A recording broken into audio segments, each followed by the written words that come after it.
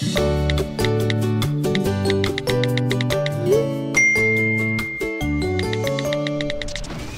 everyone, welcome back to our second ever bonus episode with me, Julie Haynes. Me, Brenda Jenny.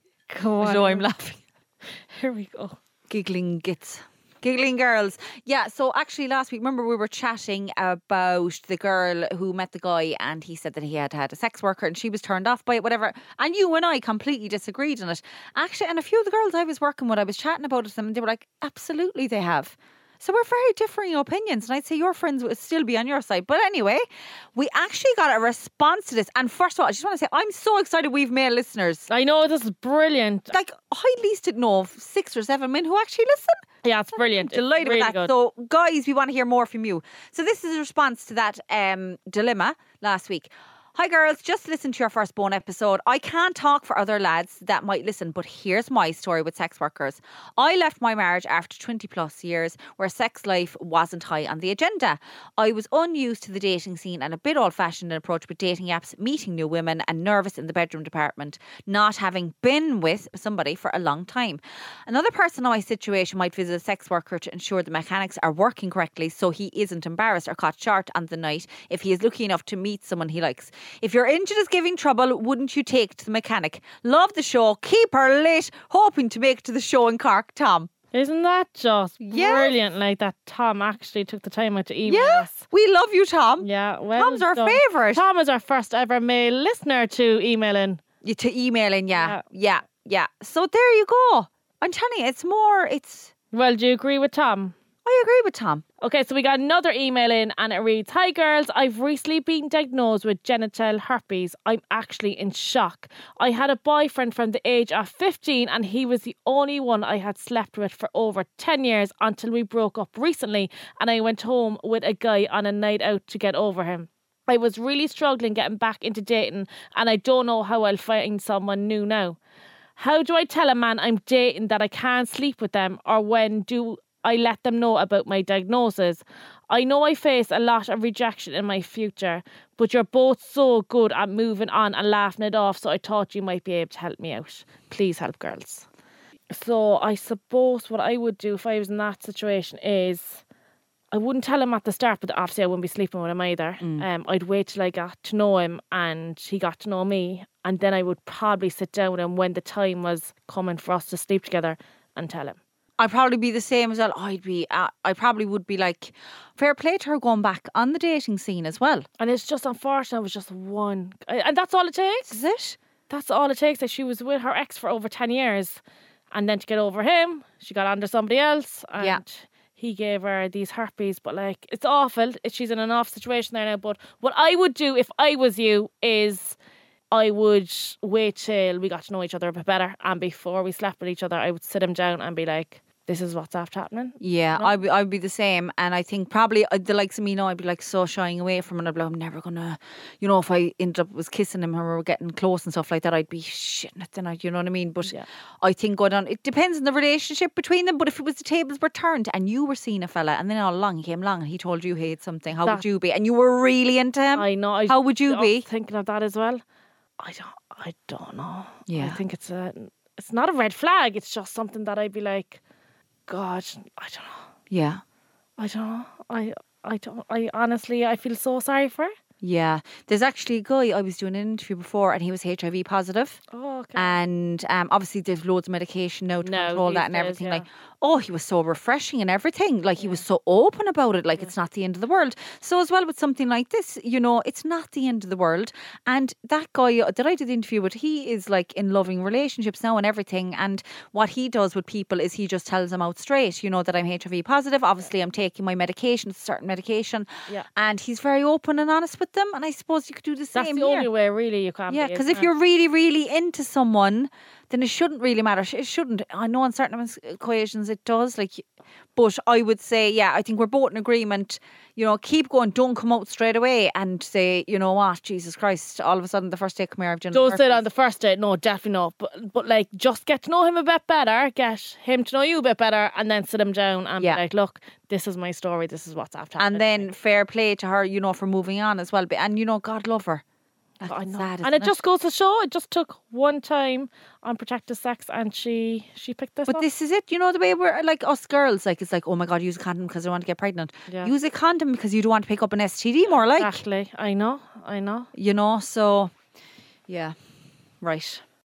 So our next dilemma. Hey girls, an old school friend of mine is moving back to Cork after living in Oz for the past 7 years. I'm so excited and she invited me out for a drink when she's home. Only problem is she also invited another girl who we used to be friends with in school who I don't really talk to anymore. We were quite close, but I feel she never really had much respect for our friendship. For example, she arrived late and then disappeared on the night of my hen for at least 3 hours to meet her fella for a drink as he happened to be in the pub next door.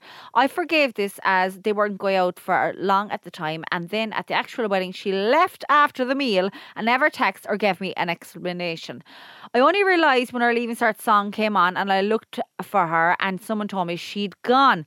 I never bothered our friend Naz about it as I knew she was having a tough time out there. I didn't want to add to that. Should I tell her now or should I just show up and pretend it's all good? That's from Denise. Oh, Denise, I'd just go. I would go because, you know, your friend is out in Oz for the last, 7 years, she said. And, you know, when you first come back, you're trying to meet everyone between friends and family and just do your own thing. And obviously she's just trying to cram you in together and, like, she's just trying to kill two birds with one stone. Is that? Yes, yeah. Good woman. Yeah, two birds with one stone. And if she meets the two of you, it's about them meeting you separate. Just go and just keep the peace for your friend that's coming back from Australia. And you know, I'm probably going to say different now because what goes on in my head. Yeah, go on. I'd be so like, oh God, I'd be thinking, oh, I'm going to be comfortable around her and there's going to be kind of like, I'm all about energy and there's going to be a bad energy and stuff like that. So depends now if those two girls, the girl who left the wedding and the girl who was getting married, what relationship they are now. Does she realise how much I don't think she actually realises how much she hurt her doing that in her wedding and stuff like that, you know. But I probably, without saying anything to the friend who's coming home from Australia, I wouldn't say anything to her because I'd want to keep the peace. But the other girl, I might, I don't know, call her or send her a voice message or something going, listen, I know things are a bit rusty with us at the moment or whatever, but I just want to push it aside and do the right thing for our friend. And, you know, I know we're not the best of pals and whatever, and let bygones be bygones. So you'd message the I friend would first. because my head, you know the way my head, if something's going on, I have to leave it out. Like, I just like, it's like I exploded, like it's like a vomit, I have to say it. But what about if that friend hadn't a clue you felt like that and now you were after opening up a can of worms and then you all have to sit there and it'd be more like, I'd rather just leave it and just... I wouldn't be able to sit there and pretend. And I just pretend. couldn't. No, because I just couldn't because my energy is, and I'm not one of these energy nutters. Yeah. My energy would actually ruin that meeting with them. Because I would be, even though I'd put on the effort, I can't be fake. I can't be like, oh my God, hi girl, I know this girl, how are you girl? You know, like I can't, it's just something, I just can't do it. And I couldn't do it. I'd feel very false and my head would be racing. So I'd have to say something. So you'd say something so to the other friend that Yeah. she's going to meet up. If there's something going on in my head, I'd be very kind of, listen, there's something going on there now or whatever. I have to call it out. I might be imagining it at times, but I prefer to call it out. Yeah, okay. I just feel then like you could be opening up a can of worms. Like, But I'd rather you- for my peace of mind, I'd feel, you know, peaceful inside. Well, what about it then if you're one text back, like, what are you on about, Brenda? Like, I left that wedding because, I don't know, he says she felt sick. Well, And then you're like, yeah, but you shouldn't have left the wedding because I was looking for you when that song came on. And then all of a sudden an argument started that you could have avoided. well, I would say that the girl who was at that girl's wedding, we'll say I'm the girl Let's that got call married. her Mary. Okay, we'll say I'm the girl that got married. Yeah. Mary, obviously I wouldn't go and target Mary with a kind of like blame thing. Yeah. I'd be like, listen Mary, you mightn't have realised, but when I was getting married, you left the wedding, you're a bit disrespectful, I invited you. You mightn't have realised, but you actually hurt me at the time. We're going meeting that girl and you mightn't have picked up anything, but I did. I just want to lay it out in the cards here and we'll meet. I'd have to. After all those years, like, it's obviously a couple of years. If it back was or still in something. my head, I couldn't sit there and play Happy Families. I just couldn't. And that's not to be, I don't like ever having any odds with anyone or being off with anyone. I hate any of that. Yeah. But if there's something going on in my head, I have to clear it out. Yeah. We'll say no, as in if I thought you weren't talking to me or you were on, you straight away you'd be getting a phone call. Yeah, I know. Come here, you wouldn't been on to me there now or whatever. Like, I'm like that to everyone. Yeah, I know. Yeah. And you know what's the worst thing? People who mulling it. My sister now, like, she'd leave me for hours. She'd be a bit of a sulker that way. But then when she stubborn. She knows I that. was like, She's listening to this now. I'd be way more, for God, she's Julie as well. So I'd be like, Julie, come on, get over it. And she'd be like, she'd ignore me and not reply. I would just be odd for about an hour, but then I get over it. But I would never, the way like we had arguments before about the pod, not arguments, but like disagreements or whatever. And I'd be like, all right, Brenda, that's grand, whatever. And I'd be sulking for an hour driving down the road. But you would ring me. Yeah. I'd be like, I am not getting on this flight because I know you're pissed off.